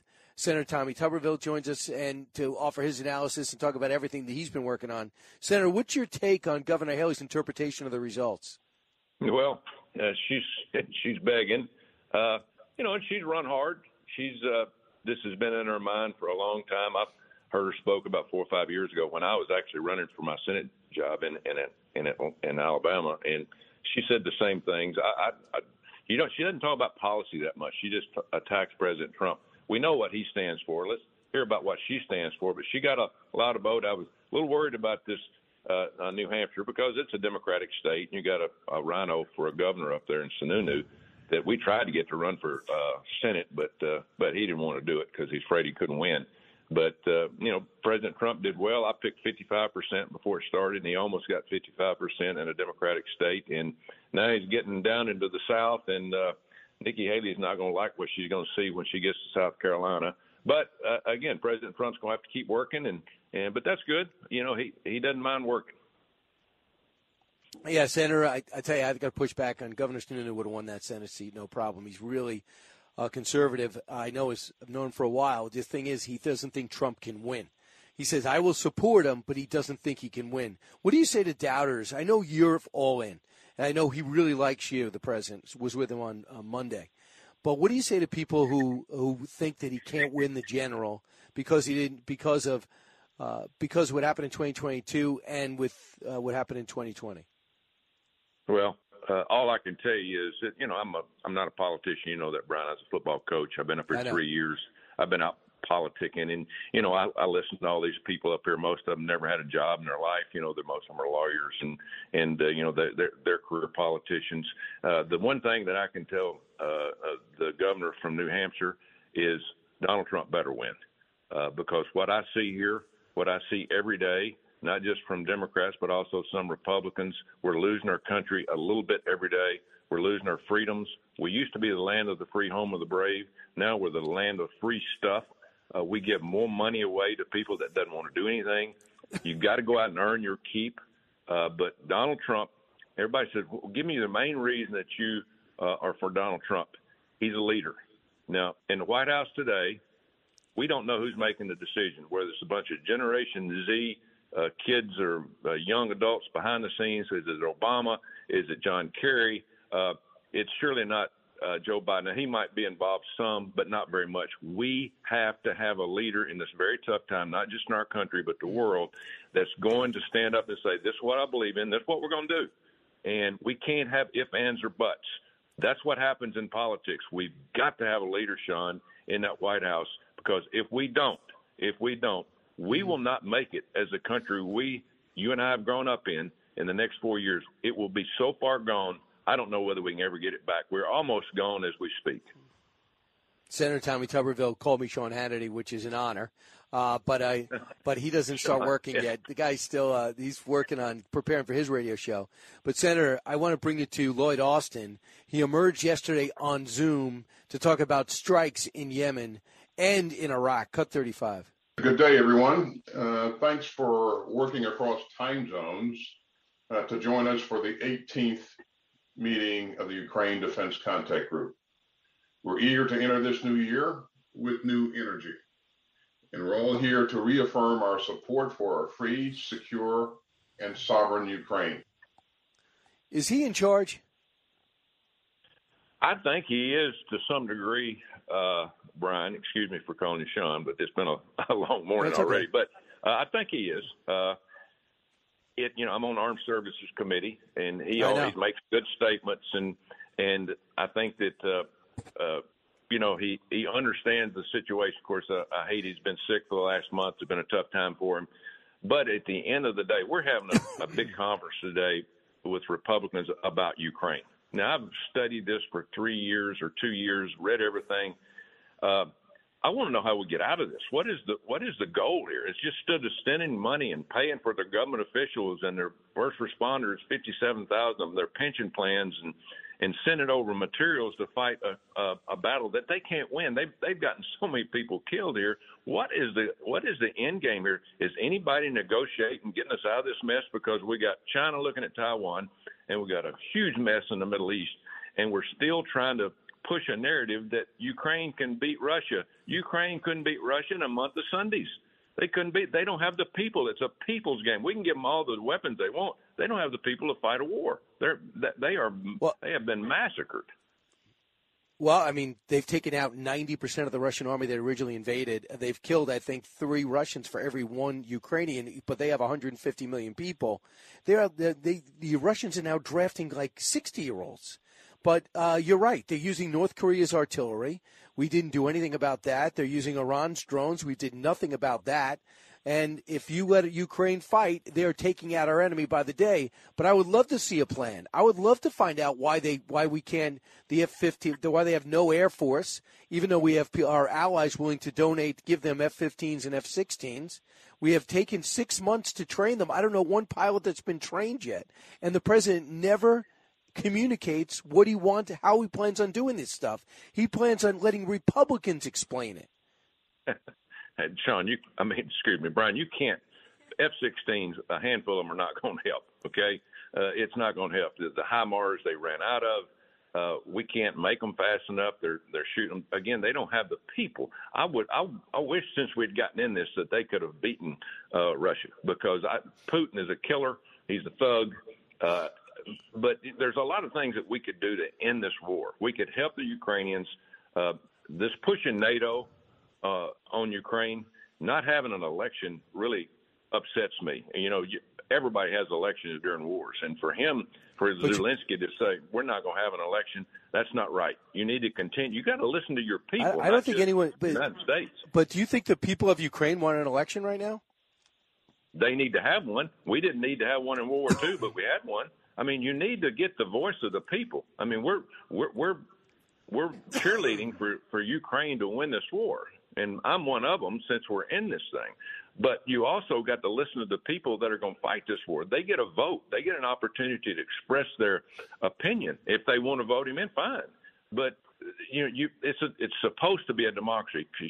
Do you ever see any footage of the fight in Ukraine on television? I grew up watching footage every day of Vietnam. We had live footage, and you see live footage of what's going on in Gaza, but you never see anything happen in Ukraine with the battles over there. There's a lot of things going on, Sean, even being a senator and being able to go to these classified hearings. There's a lot of things that don't add up with all this going on right now. But, again, it goes back to leadership, and the reason that we need somebody that can make a decision like President Trump is we need Joe Biden to get somebody to sit down with Putin and say, listen, we're going to continue funneling money to Ukraine, but can we work on an option here to get out of this thing? We cannot continue this. We can't continue to do it. We can't afford it. The only way that we're going to stop this war, and I've told the Republican Party, the only way that we're going to stop this, because we have people that want to fight even in the Republican side, is financial ruin. We're already broke, and we continue to spend the money. It's only 3%. We don't have the money. It's 3% of our defense budget, right? I understand that, but the problem is, we're $34 trillion already before you start the defense budget. Okay, I'm for spending whatever we need on the defense budget. But we need Europe to step up. We need NATO to step up. We need everybody to get involved in this, and then get a plan. Tell us what your plan is. Again, I'm on armed services. Gotcha. And I want to get to. I want to get you to the Middle East. Yesterday, U.S. forces struck Kataib Hezbollah and tried to diminish their capabilities in Iraq. We also, along with the U.K., struck Houthi rebel sites in Yemen. Can you tell us what you know about this and what the plan is there? But there is no plan, Brian. There is no. Again, somebody come tell us so we can help you, so we can help fund this. I've talked to people that have been on some of our ships in the Red Sea that have knocked down these attacks on their own ship. I talked to a Navy crewman the other day, and I said, well, what happened? So, well, they sent a drone at us, and we shot it down. I said, but he said this. Here's the problem we got, Coach. They're sending in these $4,000 or $5,000 drones to attack us. I know. And we're shooting a $2 to $3 to $4 million missile to knock it down. We can't sustain that. We can't sustain it. We have to have options to do this. Now, we don't want to lose any military people. We don't want to go on the ground in Yemen. They're going to continue just to keep us tied up, using our money, using our missiles. That's their plan. They're trying to drain us. They're trying to prolong this, not just in Yemen, but in Ukraine and the Middle East, and attacking all our bases. But when you have an appeasement president like we have, that when they slap us in the face, that we won't slug them with something coming back other than just stepping back and kind of looking at the situation, we're going to have huge problems. I mean, our world is on fire. True. Senator Tommy Tuberville, you're also momentum is building for a bicameral legislation preventing Veterans Affairs resources from being used on illegal immigrants. I can't believe you need to do this, but is that indeed what's happening, and how can we stop it? Sure it is. Sure it is. First of all, God bless Governor Abbott for standing up down there and protecting the people of Texas. I don't care what anybody says, protect your people, but the border's a mess. You've been there, Brian. It is. It's embarrassing that we can't protect our own borders. But what's happening now, I'm on the VA committee. We have 19 million veterans in this country. We can only look after about half of them, about 9-10 million, because we don't have the facilities. Even though we spend billions of dollars, we don't have the facilities. So we started these community care systems in the rural areas all over the country, where if you're a veteran, you don't have to drive 3 or 4 hours to a VA. You can go to a local place and be seen. Well, now Joe Biden, he's got to find a way to feed all these illegal immigrants. He's got to find a way to house them. And now he's got to find a way for health care. Well, guess what he's doing? He's taking money from the VA letting them go and get in line at these community care systems, kicking our veterans at the end of the line. It's embarrassing. It really is embarrassing now that we're attacking our veterans with these illegals, and it's going to continue and it's going to get worse. But again, there's no plan. There's no answer. There's no end game here other than, hey, we're just going to leave it open and let them all come in. Not acceptable. Thanks so much. Appreciate it, Senator. Where can people go to support you? I can't imagine a Democrat or Republican wants to stand in your way on this. You have 19 co-sponsors. So is this going to get a vote? Well, not with Chuck Schumer in charge. He doesn't bring anything up that makes any sense. Now, he's going to today try to bring up a bill, well, maybe not today, in the near future, about getting rid of menthol cigarettes and Zen, which is a nicotine pack that you put in like dip. Right. He's totally against those two. But he's not against fentanyl coming across the border and getting the answer to that and killing 100,000 Americans a year. I mean, he's not against that. Brian, you can't make this up. You really can't. And I know, I sound disgusted. I am disgusted because nothing right is going on in our country right now, and the American taxpayer deserve much, much better. I hear you. Senator Tommy Tuberville, always a man of action. Appreciate it. Thank you, Brian. You got it, 1-866-408-7669. When we come back, I'll finish up this hour with some of your calls and get your feedback. We do have a result in the primary. It looks like an 11 to 12-point win for President Trump. Nikki Haley says, I will fight on another day. Ron DeSantis has spoken out the 2 days after he decided to get out. How does he feel? You're going to be interested to hear what he had to say, only if you keep it on the Brian Kilmeade Show. On the road to 2024. This race is far from over. She's doing like a speech like she won. She didn't win. She lost. The latest polls, instant analysis. There are dozens of states left to go. And we'll be there for everyone right here on the Brian Kilmeade Show.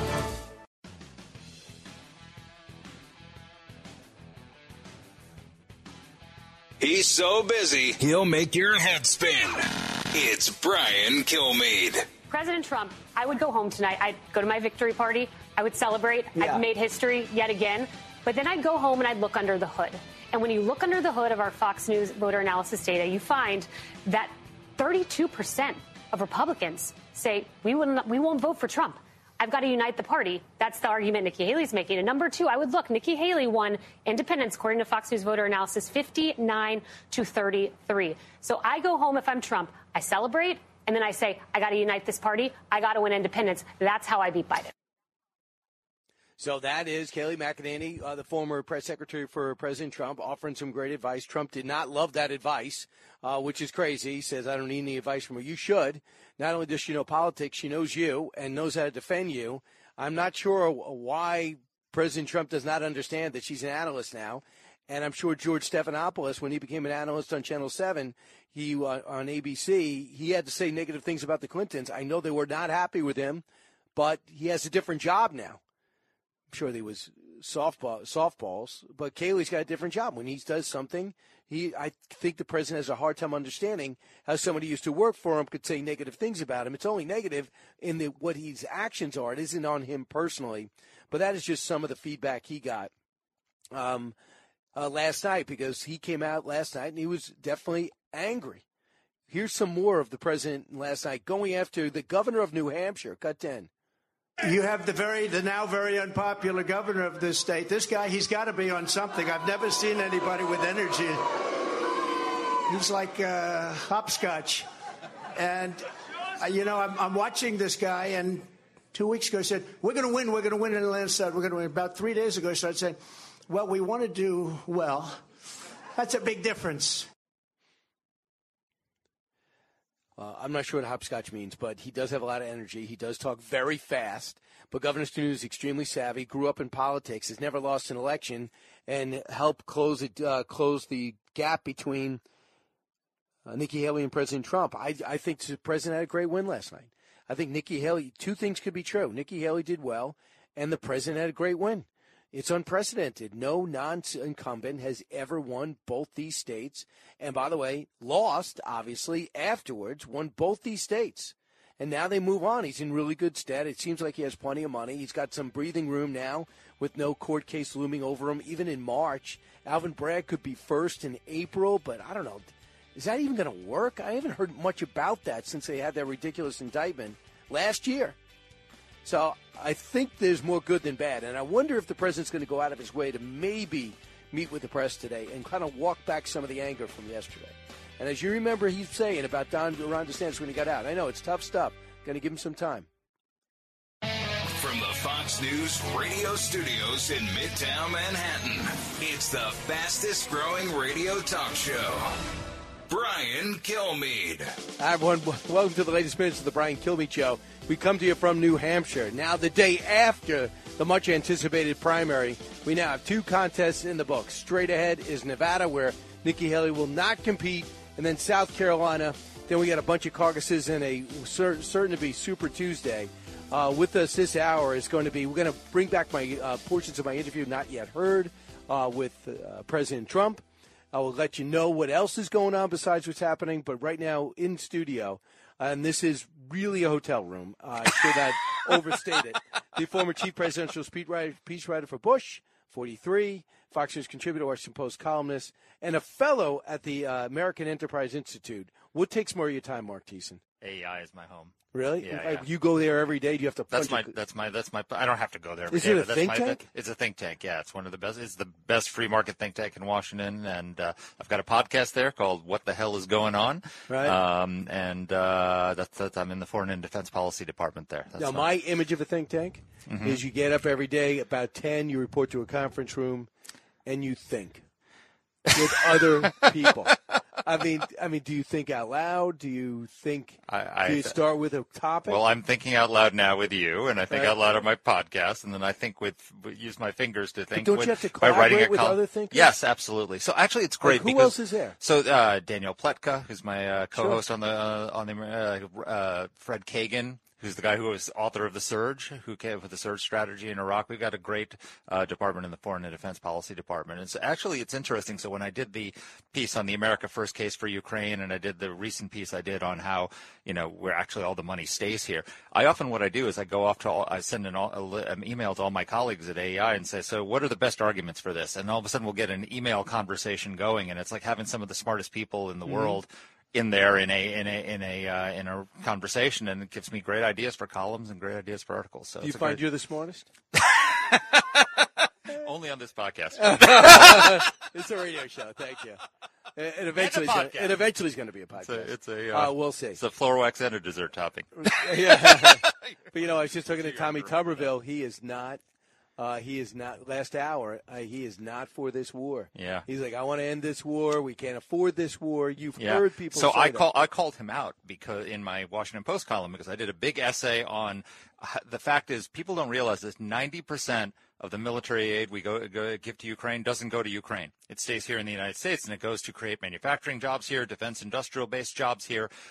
Produce what we do is we either give the Ukrainians weapons from our stockpiles, and then we replace them with new weapons, which are more modern and better for us. So it's helping Ukraine, and it's also helping modernize our military. Or we produce new weapons for Ukraine here in the United States, and that's strengthening our defense industrial base for China, for the Middle East, for other challenges we face. And his state is one of the states with the largest recipients of Ukraine aid money. And so I called him out on that, and he and J.D. Vance wrote a very nasty letter to the Washington Post critiquing me, and J.D. Vance then tweeted that he has total contempt for me. So said Tommy Tuberville, when he votes against Ukraine aid, he's voting against jobs in his state. He's voting against jobs for his constituents. He's voting against strengthening the industrial base here in the United States to produce weapons for our own national defense. We can't afford that, I guess. When I disagreed with him, the good news is he thinks it's Sean Hannity that's integrated. That's good. Well, that Hannity is so right. He's a rock warmonger. Right. Yeah, he's a Ukraine warmonger. But Mark, this is what bothers me, because I have no way of seeing and finding this out. But is our industrial base getting replenished? Are we picking up the pace? Are we spreading out the contracts? Yes. Are we building? Are we making ourselves a little bit more? I will give you an example. So the United States defense industry had not produced a single Stinger missile since 2005. Okay. And the reason was we had plenty. We had them, but also we were fighting terrorists who didn't have planes. Stinger missiles designed to take down a plane. So Al-Qaeda didn't have planes, but China does. And so we started giving them out of our stockpiles, and then we started producing Stinger missiles for the first time. I even talked to the defense industry folks who were doing it. They actually had to call people out of retirement to come back and teach workers how to make Stinger missiles. And we are now producing hundreds of millions of Stinger missiles. That's going to be necessary to deter China in a conflict with Taiwan. We were not producing them. Do you know any way to get access to find out about the replenishment pace and what kind of pace we're on? You could read my column. I wrote a 4,000-word essay in the Washington Post explaining all this, listing out all the weapons that we were producing that we hadn't been producing before. No, I know, but do you think we're keeping up with the invoices that are coming in? We are in some places, yes, in some places, no. It's hard because what we're doing is we had allowed our defense industrial base to atrophy after the end of the Cold War, right? And so, like, for example, we're having trouble doing the military, the rounds, the 155 millimeter rounds. Right. And so now we're spending hundreds of millions of dollars building new plants to produce those. It's going to take a little time for those to get going, but Gotcha. we're increasing the production. It's going to take a period of years, but it's not like we had these stockpiles and we're still producing the capability. And it's like J.D. Vance, we have one tank plant in the United States in Lima, Ohio, and we're sending tanks to Ukraine. That's how that tank plant stays alive. It's foreign military sales because we don't need that many tanks in the United States. So we build our tanks and then there's no more orders because we're just going to keep building them in ad infinitum. The way you do it is you sell them to Poland. Why is Poland buying tanks? Because they sent their old Soviet tanks to Ukraine. And so then they come back to Lima, Ohio and order 250 Abrams tanks. Right. That's because of the Ukraine war. They wouldn't be doing that if it wasn't for that. Great point. You know what I also think, too, it's the responsibility of these new NATO nations to upgrade their defense systems. I'm not saying they got to match us. But that's what they're doing. But it seems like we unwrapped that we took off the canvas and we go, what are you using?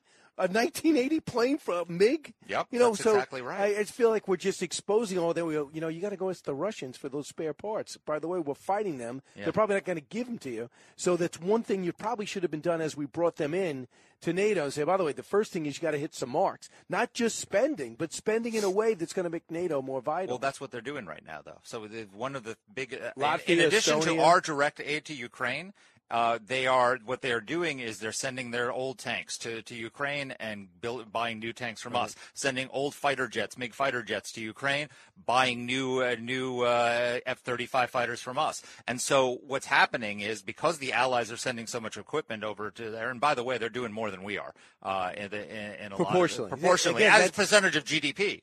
We used to be in fourth place as a percentage of GDP, then we slipped to ninth. We're now in like 30th place when it comes to percentage of GDP. The European allies, the world, particularly the Eastern European allies, are way outpacing us in terms of their aid. But what they're doing is also they're giving their equipment to the Ukrainians and then buying it from us. Right. So it's creating defense jobs here. It's strengthening our defense industrial base. It's preparing us for future conflicts, and it's helping the American economy. How astounding it is now after you did that column that nobody's picked up on that. That Admiral Kirby will sit there as press secretary or whatever he's supposed to be now. And not have that answer and not say this is how it's benefiting. How could a president not sit down with any other network and just say what people don't realize, fill in the dots? Yeah. All right. I mean, isn't that part of making They've started saying it now, but I'll tell you, Brian, Sean, that when we sent, what we did is we did several months of research, and we literally did this from scratch with two of my researchers at the American Enterprise Institute. And we went into we found the contracts, we found everything. We did this database. We sent it to the Pentagon because we want to make sure we got it right. And they said, your data's better than ours. Wow. So, I mean, they weren't even tracking this in a way. So we created a database of these defense contracts. So did you find that Senator J.D. Vance is not a dumb guy, he's a bright guy. Yeah. So what is his argument? Just I have that we're doing too many places. We have a border problem. We can't afford this, and that we don't need. We need to. He says we need to strengthen our defense industrial base, but not by giving aid to Ukraine. But how do you do it otherwise? Because I don't know. we're literally the Lima. I mean, my wife worked for Rob Portman. And he's the one who saved the Lima tank plant. The Obama administration wanted to shut it down, the only tank plant in the United States. And the way they saved it is foreign military sales. The only way you keep the industrial base going is by selling weapons to our allies and at that. And so that's what's going on. So when you say you don't want aid to Ukraine, we can't afford it, you're saying we don't need the Lima tank plant. We need a good salesperson, and Victor Boot is now out of prison thanks to that. and we also have a great women's basketball player. We could use some of our assets. We could. Say, Victor, would you help with sell some tanks? You got the plan. Let's right. Okay. Fantastic. So yesterday, almost 11 or 12 point win, depending how close they are to counting all the ballots for the President of the United States. And after he won and found out that Nikki Haley had come out already, congratulated him, and then said, "I'm sticking around." Here's what he said. Cut 7. I have to tell you, it was very interesting because I said, "Wow, what a great victory." But then somebody ran up to the stage all dressed up nicely when it was at 7. But now I just walked up and it's at 14. But she ran up when it was 7. And, we have to do what's good for our party. And she was up and I said, wow, she's doing like a speech like she won. She didn't win. She lost. And, last week we had a little bit of a problem, and if you remember, Ron was very upset because she ran up and she pretended she won Iowa. And I looked around, I said, didn't she come in third? Yeah, she came in third. So, your thoughts about what took place last night and the president's tone last night? He's definitely pivoting to the general election and unifying the party. Sarcasm for those scoring at home. So here's the problem Donald Trump faces and what the results showed us yesterday. So he's as he said, he's won 3 New Hampshire primaries in a row. The last one he won 86-9, beating Bill Weld. You can't use that comparison. I can't use that comparison. He was the sitting president. Bill Weld. But he's the sitting. Nobody even knows who he is. He's effectively the sitting president for the Republican Party today. He's the Republican incumbent, and he's lost 30 points. Do you remember when Ted Kennedy ran against Jimmy Carter? Yeah, that's what this is. What this is like. Right. Yeah. But see, this is like Nikki Haley's a legitimate candidate. I agree with that. But why is a legitimate candidate challenging Donald Trump? What's the problem, and why are so many people voting for her? We'd have to go back to what year did Grover Cleveland do this? This is all new. I know it's all new, but my point is that what Nikki Haley, he attacked Nikki Haley for saying, "Oh, independents and Democrats are voting for her." Oh my God, independents and Democrats voting for a Republican? What a terrible thing that is. That's how Ronald Reagan won the presidency. Right. That's how he beat Jimmy Carter with the Reagan Democrats. We need Haley Democrats, and the problem he faces is that 44% of New Hampshire voters who voted in the Republican primary didn't vote for him. And they might not vote for him in November. People say, well, where are they going to go? Maybe no labels. Maybe there's a third-party ticket. There's lots of places they can go, or they could stay home. This election is going to be decided by a few 100,000 swing voters in 5 or 6 swing states. And he's got to win those people over if he wants to be president. MAGA is not going to win the election. Well, no, 100%, and we both agree on that. And he's got to go out and have a plan. He's got a machine now. He's got a machine. He's got to. And Susan Wiles has been fantastic. And say, listen, we need a game plan for this. But I'm just looking at the real clear average. Yeah. Trump beats Biden by 3.8. Biden beats DeSantis. It's a dead heat. Haley by 1.1. Okay, but if you look at the polls that are underlying in that, there's not a single poll that shows Donald Trump beating Joe Biden by double digits. There's like 4 or 5 of showing Haley beating him by double digits. If you look at the New York Times Siena swing state poll that he spent a lot of time touting because it showed him narrowly ahead of Biden in the bunch of the swing states, she crushes Biden in all those swing states. In that poll, Trump loses Wisconsin by 2 points. She wins it by 13. Right. So you obviously like Haley better. Well, did you like Haley better, period, or is she just the only other survivor? She's the survivor, and she's the candidate who can win. I think that she would absolutely. If you ask any of the Democrats who've been with us this weekend, right? Juan, you ask Jesse Tarlov or that, Marie Harf, who are you most afraid of? Everyone will say to Nikki Haley. One of them told me yesterday, if we nominated Haley, she would beat Biden by 20 points. Put it this way. I want to win. I don't want another 4 years. I understand, but you understand that I like Nikki Haley too. I like her, yeah. So, but what I have been seeing, I'm open to seeing things as they change on the landscape. And what I've noticed, the reason why, yeah, I don't think you know how bad Joe Biden's doing on the key issues that matter most. I never thought the border would be number one. I thought it would be number one with me. Yeah. I never thought it was going to be number one for Republicans and number two for Democrats. And this guy doesn't have to say, take my word for it. I say, I'll tell you exact plan. I'm going to wheel out the guy that's going to do it. It's done it before. So if certain things are happening, the Middle East is going on fire. He has no argument anywhere. He can't even say, look at what I've done to the economy. I got electric cars. That's why he says MAGA, MAGA, MAGA. Because he's underwater on every single issue. He's the most unpopular president in the history of presidential polling, and yet he's within the margin of error with Donald Trump and the RCP average. And with Nikki Haley. Yeah. I'm just saying that. I'm just telling you that again, that's the average. There are tons of polls showing her crushing him. All right. And who do you think would be more attractive to independents and swing voters? If you lose the base, I can't pretend that. So the base is going to let Joe Biden get elected because Donald Trump's not the nominee. I'm not sure they wouldn't. You know how loyal they are to Trump. Well, that would be insane. Truly. We are in an insane period. I agree with that, but the goal is to defeat Joe Biden. I'm going to pick up on that when we come back. Brian Kilmeade Show, Mark Teese in a few more minutes unless he takes a swing at me in the break.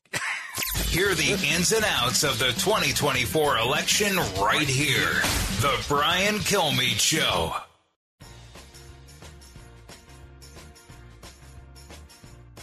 Information you want, truth you demand.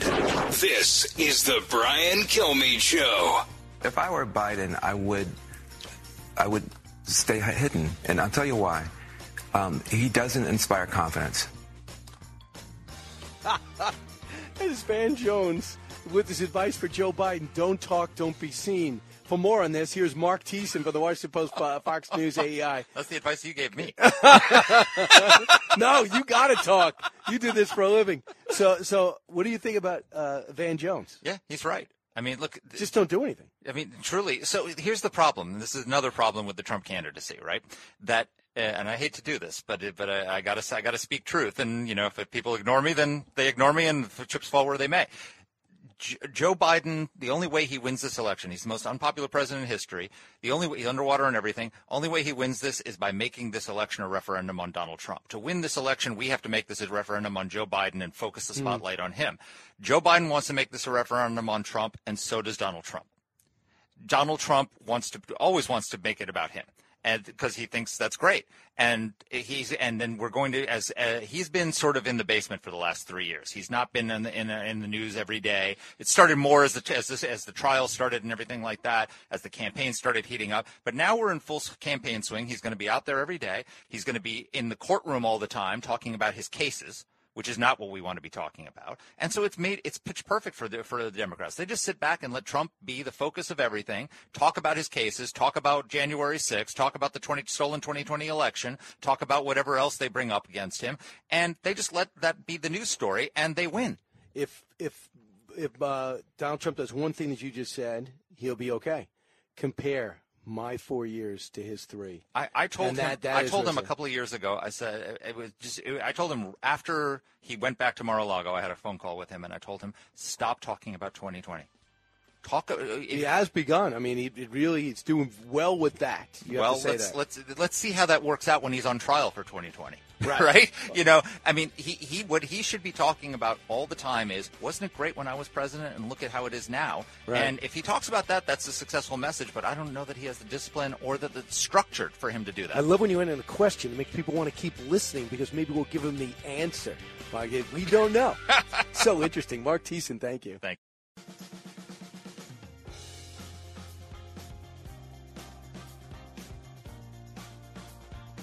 From his mouth to your ears, it's Brian Kilmeade. Joe Biden is a good man. He is a fine man. Yes, he is, everybody. He's our president. But I got to tell you, everyone, he cannot win. The polls are saying he cannot win. His approval numbers are saying he can't win. And the fact that an unknown congressman from Minnesota 2 weeks before the election said, I'm going to come up here and run for president, just got 21%. That's saying something too, my friends.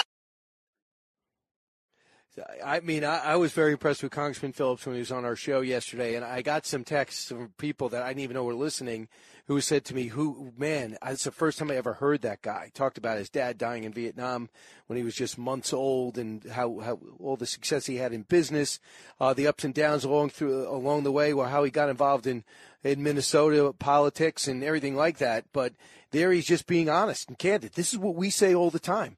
I don't know if Joe Biden's a good guy. I don't know.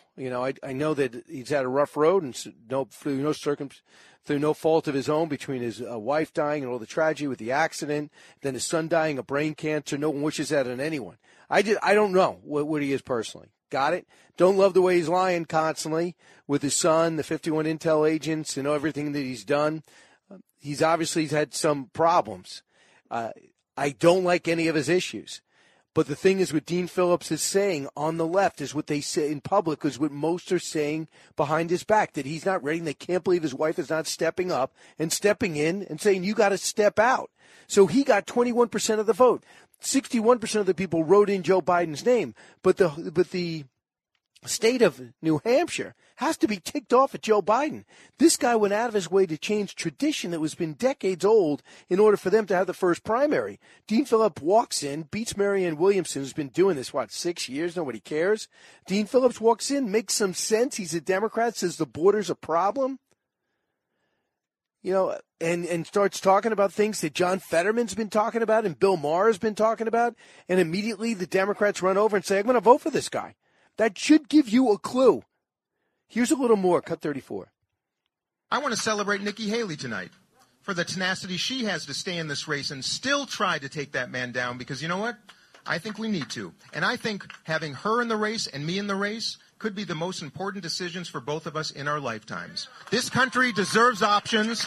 This country should not have coronations. And I know the exhausted majority of this country, center-right and center-left Americans, I know they'd much rather see a Nikki Haley-Dean Phillips matchup this November, and we're going to try to get that done. Right, but the polls don't say that. Senator John Cornyn said, I've seen enough. I'm endorsing Donald Trump. We saw that 13 lawmakers in South Carolina endorsed Donald Trump. I don't know why Nikki Haley does not want to compete in Nevada's caucus on the 8th. That would have been an interesting interim step instead of waiting on the 24th. It's a lot of money. I know she spent $4.5 million in South Carolina, she says, but people have told me, watch to see if they did a projected money, projected spots, if they actually paid in advance. So if she, in fact, did $4.5 million, that's a lot of money to burn for a candidacy that's actually over. And remember, too, is when you look at NYU Langone, that is Ken Langone. When you look at Home Depot, that's Ken Langone. He's 88 years old, extremely bright, top of his game. He said, I'm going to leave Trump. I'm going to Nikki Haley. But he said, if she does not win in New Hampshire or get really close, I'm out. I'm curious to see if he is out. He goes, I don't burn my money or throw it away or just bury it in a hole. Interesting. How many other people feel like that? Now, Brian Yennis is our reporter with the Haley camp. He says this is the mindset that he's getting from their officials. So he says there are now 2 states where Donald Trump barely got half the vote. That's incredibly weak for an incumbent. Everyone said he was going to win by 20 points, and that did not happen. Why is he so angry for someone who's not threatened by Nikki? He sure talks about her every chance he gets. Obviously, there's spin within there. Well, who else you want to talk about? There's nobody else in the race, number one. Number 2, he's angry because he won by 12. He thinks those 2 decisive wins, not by 20. He never said by 20.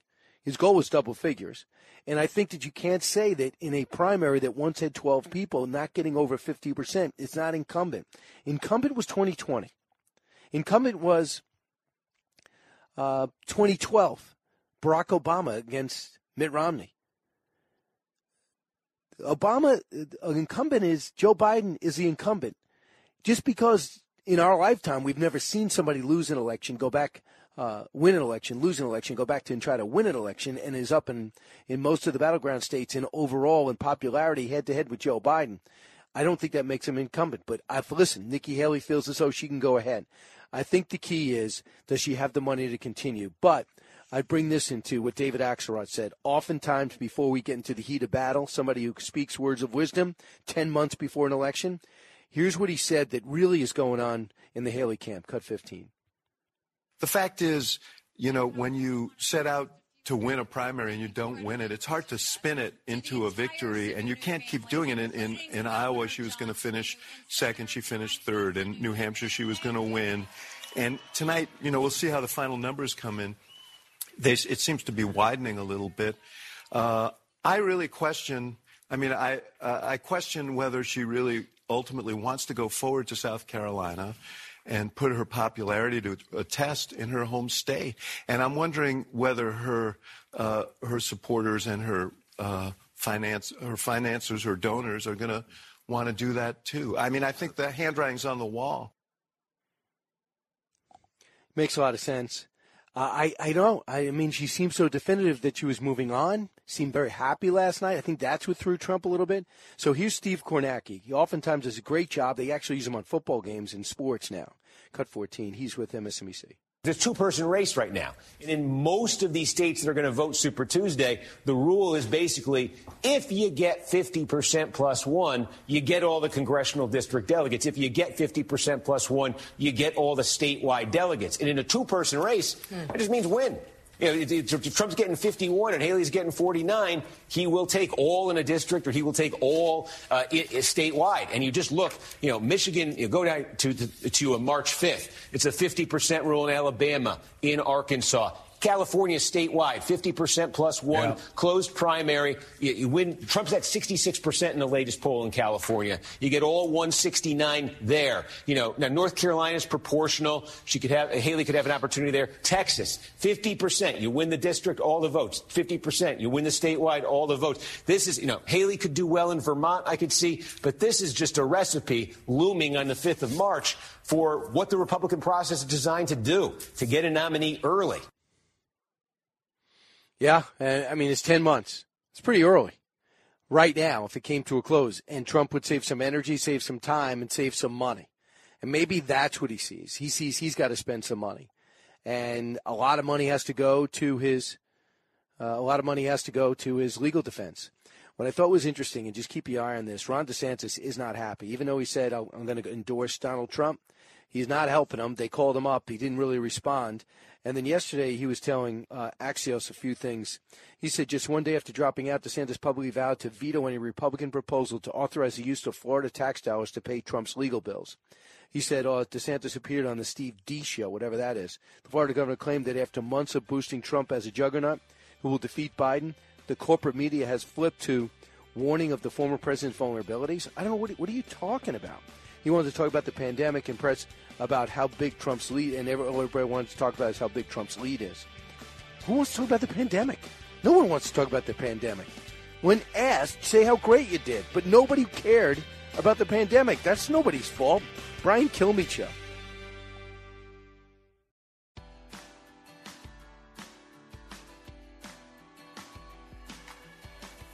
Breaking news, unique opinions. Hear it all on the Brian Kilmeade Show.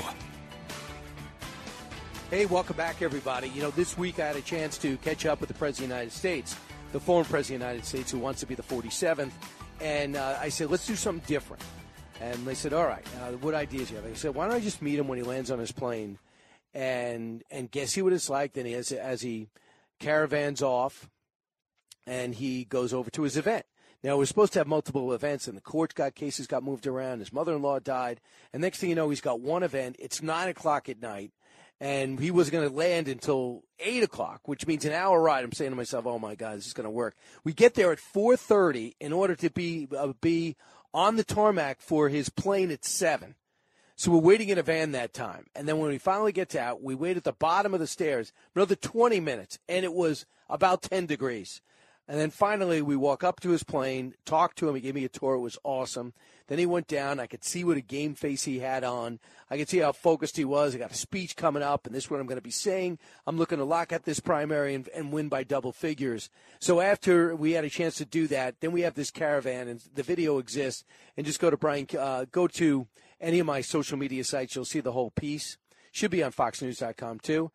We did that interview. I showed it. And then we got actually to the event where he said, let me talk to you right before I go up. Here is that interview. And I deliberately want to talk more about him and his family and the sacrifice on his third run we could talk about the issues, and we will, to nauseam. So here's that moment. We're here. After an hour ride from the airport, we find ourselves in dead center of New Hampshire. Beautiful Laconia, capacity crowd inside. The president just beat us in, so let's go meet him.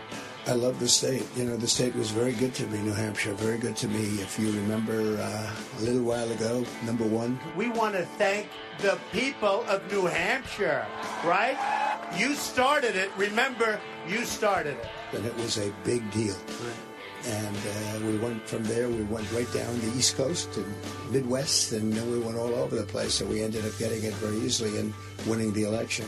The word is you're thinking more national platform and less about the primary. I think that's true.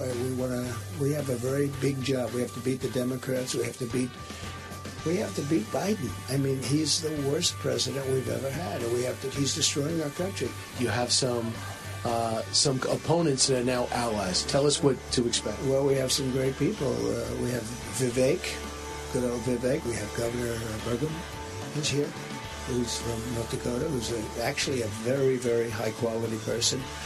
And we have Tim Scott, and he just, as you know, endorsed. And we have some other fantastic people. But do you have a sense who you want to bring to Washington with you, and maybe who are you thinking about? Would you want to be on your team?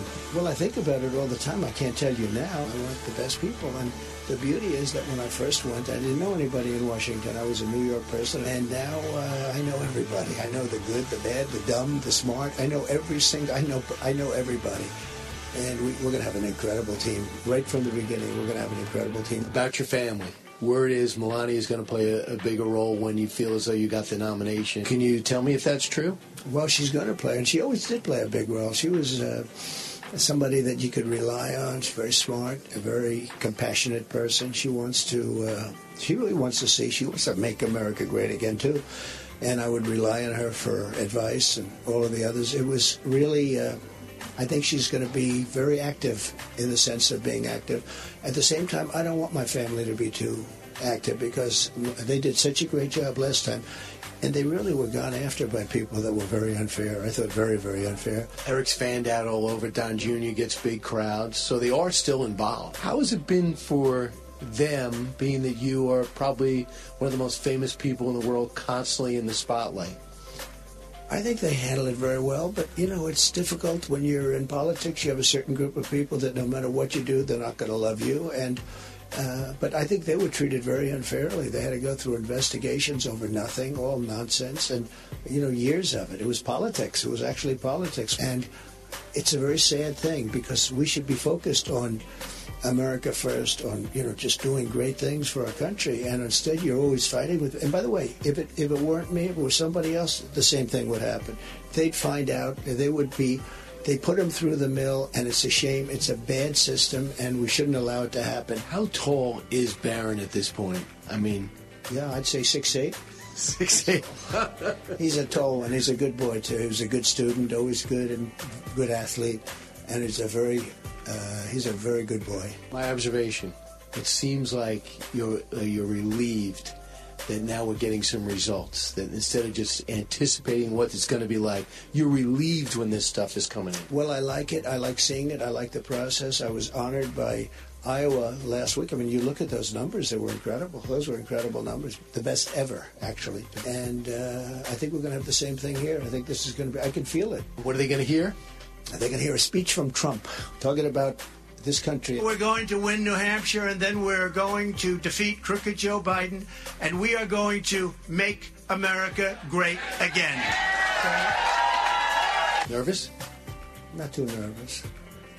Not too nervous. Well, I've done it before, and I've been interviewed by you before, and you've always treated me fair. You've come a long way, actually. I'm very proud of you. I was there first. You might have done my first interview walking down Fifth Avenue. Is that what you're talking about? Where I asked you, you said, Brian, do you think I'm going to run it? Nobody thinks I'm running. Right. You think I'm running, right? My gut tells me this announced coming in May and June that you're in. Okay, let's see what happens. That's true. No, we were walking down Fifth Avenue, everyone. It could have been my first. Thanks, Mr. President. So that's Trump, one-on-one. I know he is not happy with Fox. Nikki Haley's not happy with Fox. Ron DeSantis not happy with Fox. Maybe they're all not happy with me. I don't really care. They're all being ridiculous. When you're blaming the press because you're not getting the numbers you want, or getting it spun the way you want. I think they're all wrong. And I just think these people are just flailing. Just win votes. Be happy. Having said that, it makes me wonder, while I'm talking about the primaries, and I love it, it makes me wonder if I need to know more. More to know. I don't know if you heard, but Harvard needs a president. It's not like they fired her. They just gave her salary and told her to do something else important and not screw that up like it did this one. Guess who they approached? Barack Obama. He mentions Harvard, how much he loved it. He could be hired. Why do I say that? Because last week when they asked him, does he want the job, Obama did not say no. He said, I want to defer my answer instead of rejection. I think after a while, he's in the prime of his life. He's just 60 years old, 62, 63. I think the guy wants to do something. I think he loves the academic environment. He always talk like a professor anyway. I think that is a great move for him. Next, start spreading the news. Time Out magazine ranked the 50 best cities in the world. And guess what? New York wins. I guess they don't count crime. The world. I'm talking about the whole world, not even the country. I was shocked by this. They said they rank it on food, culture, and nightlife. Now, nightlife is great. I don't experience much of it, being that I go back to Long Island. But culture, there's a big. I guess there is. You got these museums, and you got punk rock, and you got comedy. So you do have a diverse. I did not know other cities did not have that diversity and the nightlife and culture. So we'll see. Quote, even though the city isn't perfect, the results speak for themselves, says the editor Shane Weaver, that despite some of its challenges, New Yorkers love the city for what it is. Second was Cape Town, South Africa. London, England, third. Berlin, Germany, fourth. Madrid, Spain, ferrying out the top five. Next. How about this? Turns out that Bill Maher almost scored a seat as an SNL Weekend Update host right before they named Norm Macdonald. Now, Jim Downey, the legendary writer of NBC sketch comedy show SNL, was doing a forum with Al Franken. Says Al Franken, he actually was doing a podcast of Al Franken. They shared that he and Danny wrote a lot of the political stuff for the show, back when it was really funny, by the way. They were trying to get a replacement for Kevin Nealon's Weekend Update. I forgot he actually did that. And they were settling on one of those two, Al Franken or Bill Maher. And they ended up going with Norm Macdonald. And Bill Maher said later he never knew about that, how close he was. But they all made the right decision. And good news, Sweden gets the thumbs up from Turkey. It will join NATO. I'm Brian Kilmeade. That is a look at There's More to Know. Thanks so much for following the coverage here in New Hampshire. See you back in New York.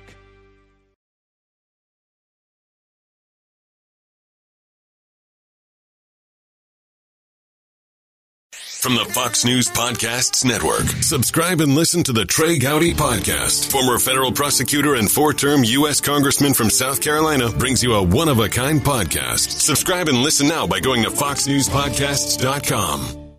Listen to the show ad-free on Fox News Podcast Plus, on Apple Podcast, Amazon Music with your Prime membership, or subscribe wherever you get your podcasts.